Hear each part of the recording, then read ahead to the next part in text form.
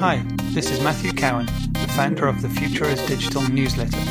You're listening to the narrated version in podcast form. If you're not subscribed already, be sure to directly on the site at thefutureisdigital.substack.com or directly from your podcast app of choice by searching for The Future is Digital. This newsletter pulls on my experience from my work as a digital consultant and analyst in my company called Digital Futures, where I help businesses in the Caribbean and further afield best utilize digital tech for efficiency and profitability. On to this week's essay. Tuesday, the 17th of November. The state of digital transformation in 2020 and some follow-up on the disruption of Intel.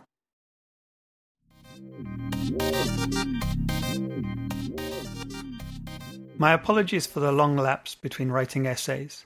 If I'm honest, the world has just been too much to afford me the mental space to think, write, edit, and record these essays. I've taken on more responsibilities and simultaneously fallen down the rabbit hole with the US presidential elections. And despite not being directly affected by the ousting of the great orange liar, I can't help but be touched on a personal level. Seeing the once great nation disintegrating in front of my eyes bothers me much. That's all I'll say for the moment. On a more positive note, as we draw ever closer to deploying what might be a solution to our number one problem of the novel coronavirus, I thought I'd take a look at what the pandemic has exposed and what digital transformation means today. One last note on housekeeping. The keen-eyed will notice that I have moved this newsletter to my company's domain, digitalfutures.com. Everything else stays the same, and all existing links still work. It's now easier to find, as it is at newsletter.digitalfutures.com.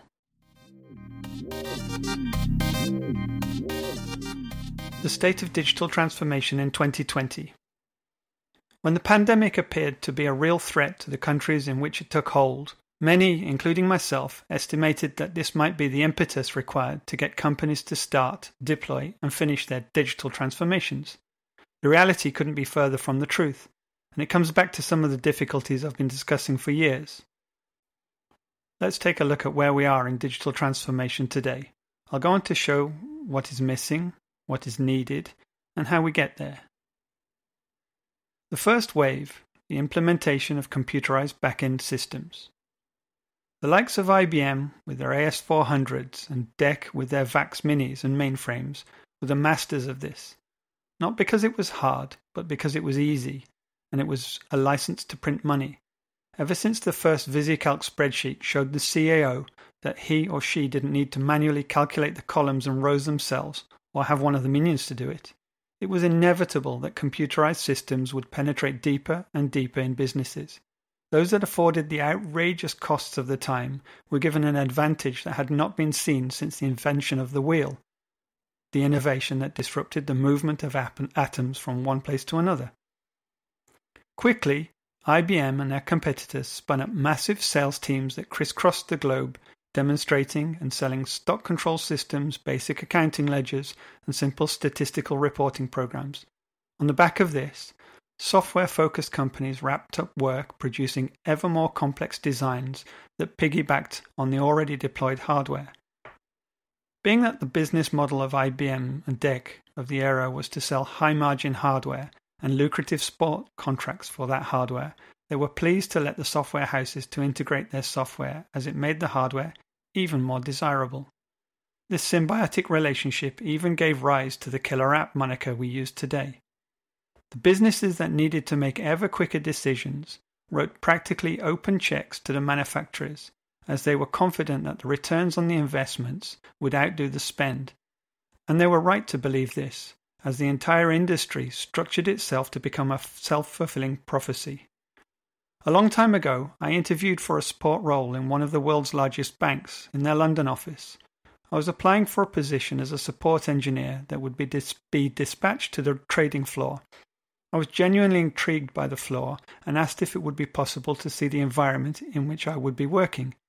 After a short pause, the IT manager agreed to the unusual request and led me down the stairs to the big oak doors that displayed an ominous sign on a big brass plate.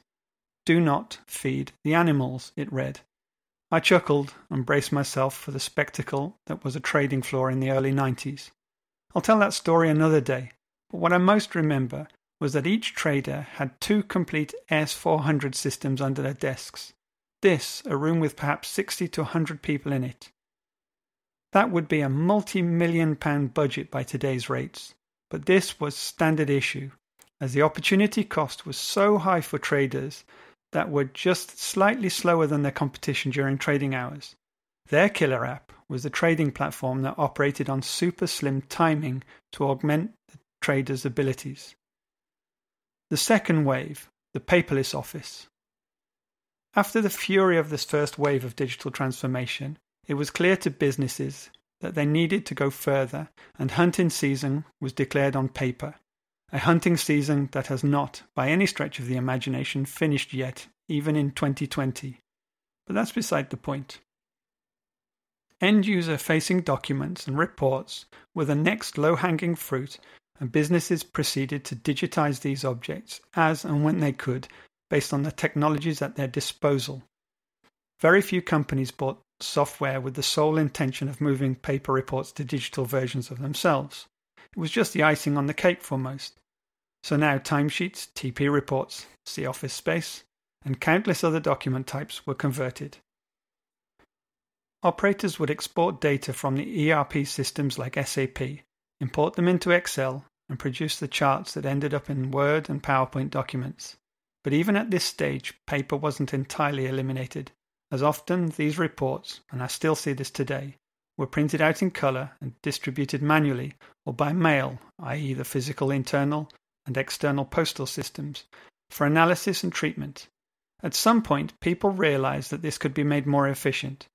With the advent of internal email systems gaining popularity, sending the PPT over the email was the method of choice that enabled faster and better collaboration.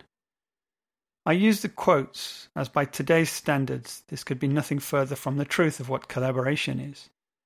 The back and forth of individually saved and edited documents on the network led to an exponential growth in data storage needs for both the email systems and the personal data storage systems. When I was working on sophisticated archiving systems, I discovered that it was not uncommon to have approximately 100 copies of the same documents on the network. That email sent to 20 colleagues, saved on their personal space, produces in one step 41 copies. The third wave, the age of collaboration. When the apparent limitations of this model became apparent and the software had caught up, we started to build out specific collaboration software to address these limitations. As a side note, it must be said that IBM was, not for the first time, way ahead of this curve. Whilst the likes of Novell and Microsoft were supplying the pipes to connect businesses with unstable and simplistic networking hardware, IBM bought and extended a company that built a virtually limitless collaboration system that was too much too early.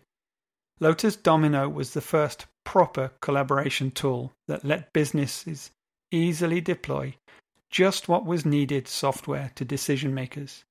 It included storage, sharing, app building, and an elementary database capabilities that were far ahead of the curve at its time. Its complexity, and frankly the hostile user interface, was part of its downfall, but it was an essential step in the computing business interface building the world.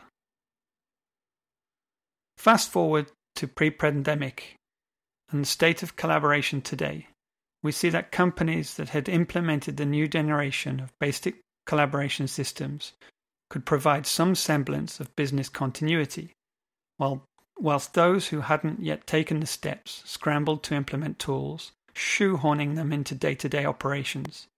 With varying degrees of success, it should be noted. The pandemic has forced many companies to evaluate if the tools work.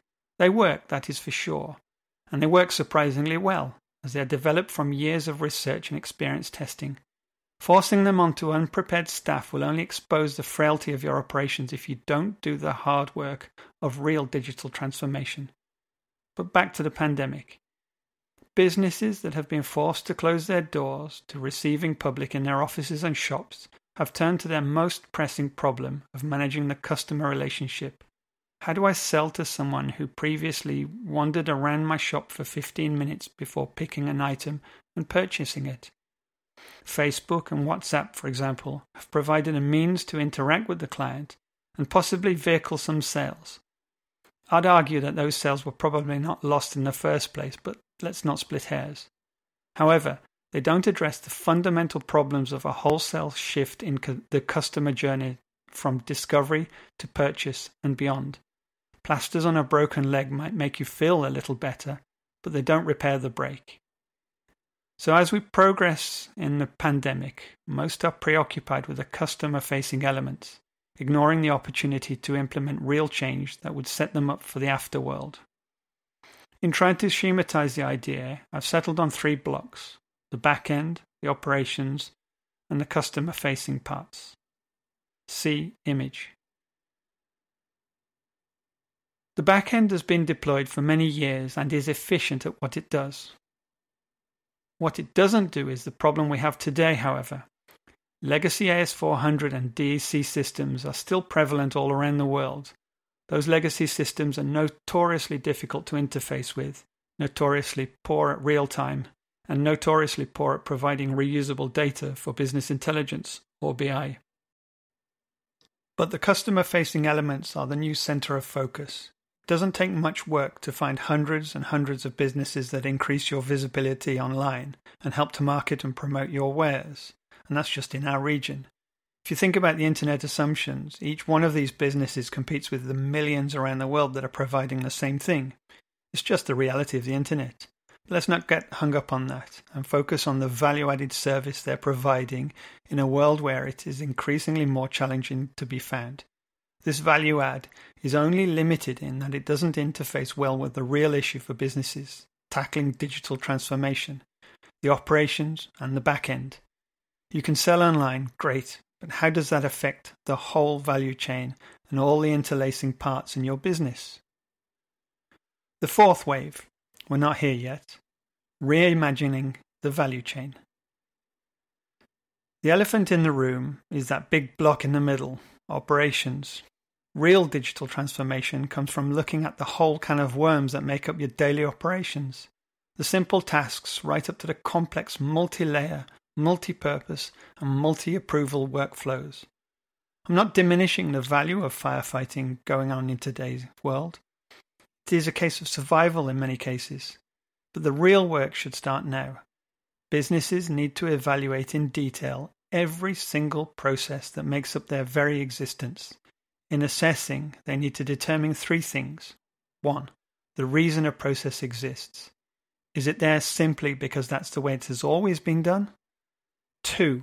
The worth of the process, or to put it another way, what value does that process bring to the business? And 3. The justification for the process, which is not the reason nor the individual value, but more of an evaluation about how it fits into the whole. Is the sum of its parts greater than the whole? Redesigning and redeploying those processes is a necessary and only path to digital transformation that will bear its fruits in the future. It will undoubtedly put in question your back end and will almost certainly change your front end. As hard as it will likely be the difference between your business's prosperity or ultimate demise.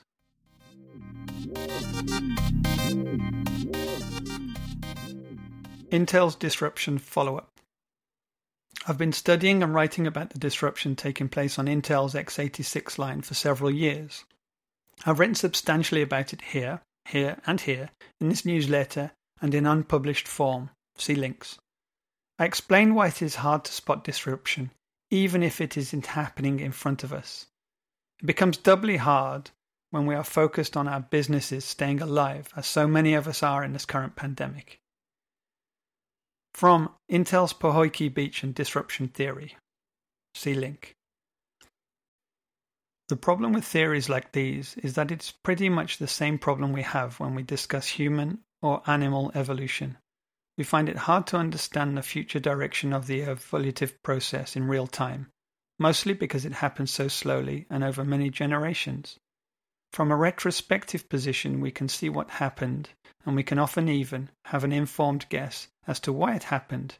Reliable prediction, it seems, is just unreachable. With modern digital technologies and the pace with which they evolve, we might be able to see enough into the future to discern and predict outcomes for companies in this new world. End quote. I described the history behind Intel's disruption. Quote, Intel is a well-run, long-established microprocessor design and fabrication company with a phenomenal marketing arm and deep links into the most important companies in the computing industry. Founded in 1968, a year before AMD, it has run head-to-head with AMD and in nearly every battle beaten AMD on just about every level that means anything. Marketing, price, availability, design, just to name a few. The new entrant in the microprocessor market is known as ARM, or as it was previously known, Advanced RISC Machine, and before that, Acorn RISC Machine, giving you an idea of its origins, powering Acorn Archimedes personal computers. Founded in Cambridge, UK in 1990, 22 years after Intel, the processor design was a complete revolution and rethink of classic processor design, with the clue in the company's original name, RISC. RISC means Reduced Instruction Set Computer. The instruction set of a processor is a fundamental element on how the processor behaves, but more importantly, how it is directed to do things, what is more commonly known as programmed. Modern terms such as coding are basically the same things. Different microprocessors can have the same instruction set, allowing programmers to write the same code, or for the compilers, software designed to turn more human-readable code into native machine language that is virtually impossible to understand as a human, to translate into some instructions. Compared to ARM, Intel microprocessors are CISC, or complex instruction set computers. Without going into microprocessor design, an instruction is a type of command run by the processor to achieve a desired outcome, like a multiplication, division, comparison, etc. Complex instructions can be of variable length, take more than one processor cycle to execute. Processor cycles govern how fast the microprocessor can operate, but are more efficient in memory. RISC instructions are more simplified and standardized, and critically take only one processor cycle to execute. They have trade-offs managing memory less efficiently and require the compilers to do more work when translating the code into machine language, i.e. potentially slower development times, whilst waiting for the compilation to finish. The memory issue was only an issue until recently, when memory has become effectively abundant and cheap, allowing hardware designs to incorporate huge amounts of RAM in their designs. At the beginning of my writing, I tried to frame it in terms of Clayton Christensen's disruption theory, an observation that was at the time not frequently put forward. A recent blog post on Medium by one of Christensen's students vindicated what I'd been writing about for a long time. Have a read if you're interested in the theory. He does a great job of articulating it. See link. But it got me thinking about how one could spot disruption, or more importantly, one could use the framework to try and provoke disruption. In this essay, I'm delving into that first point. How do you spot disruption? Going back to the basics and ignoring all the incorrect uses of the word. No, disruption is not just doing the same thing but cheaper. I thought I'd try to give you the tools to see the disruption happening in your markets. The big red flag to look for is a product or service that does some of what your existing product or service does, but does it better on a couple of metrics, simple metrics: price, efficiency, and friction. Cheaper is not disruption. A less expensive product alone is not a sign of disruption. What is, however, is a product that evolves steadily, providing more and more features and competing on more and more parts of your product or service, all whilst its price is significantly lower than yours. Again, it might just be a cheaper product to produce and sell. You have to ask from the customer's point of view. Is it fulfilling the job to be done? Is it good enough that it makes your buyers question the need to pay your prices? Can your customers successfully integrate and use the competing product despite its shortcomings over your product and still find value? Efficiency is key. If the competing product is more efficient, be that in the sales cycle, the use cycle, or the complete life cycle of the product, buyers will, of course, investigate and evaluate that product. Can the product do essentially the same job as the existing product on the market? Does it do this faster, better, with more predictable outcomes? Efficiency might afford your competitor lower costs too. Friction is proportional to sales. Friction is often overlooked as an important force that influences buying habits. The more you reduce friction in the purchase operation and reception of the product, the more chance the buyer tends to have in choosing your product over a competing one. If the new entrant has substantially reduced this friction compared to the friction required to purchase your product, this should be another indicator that things might be difficult from this point forward for you. Loyal customers may soften the impact at first, but even the most faithful will switch if the product fulfills several of the criteria I've highlighted above. But that alone is not enough. You need to have a historical data. But that alone is not enough. You need to have historical data, or you need to develop a way to project into the future and make assumptions about where you think the product and service are going, or where it could go. Just look at the image that explains disruptive innovation below. Looking at the entrant's disruptive trajectory line as compared to the mainstream line shows how, eventually, disruptive innovation will surpass the mainstream product or service when performance is evaluated based on the metrics I've highlighted above, to name a few. See image. If you are the incumbent and you wish to stay profitable and dominant, you have but two choices. Embark on a sustaining trajectory, or innovate your own disruptive innovation. Just be aware, a sustaining trajectory has its upper limits.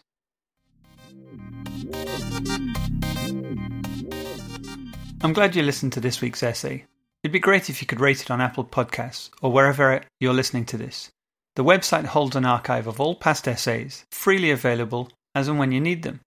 You can follow me on Twitter at TFID_newsletter, where I sometimes post about the research I'm currently conducting for future issues. It's also a great place to give feedback. Don't forget, the future is digital. Have a great day.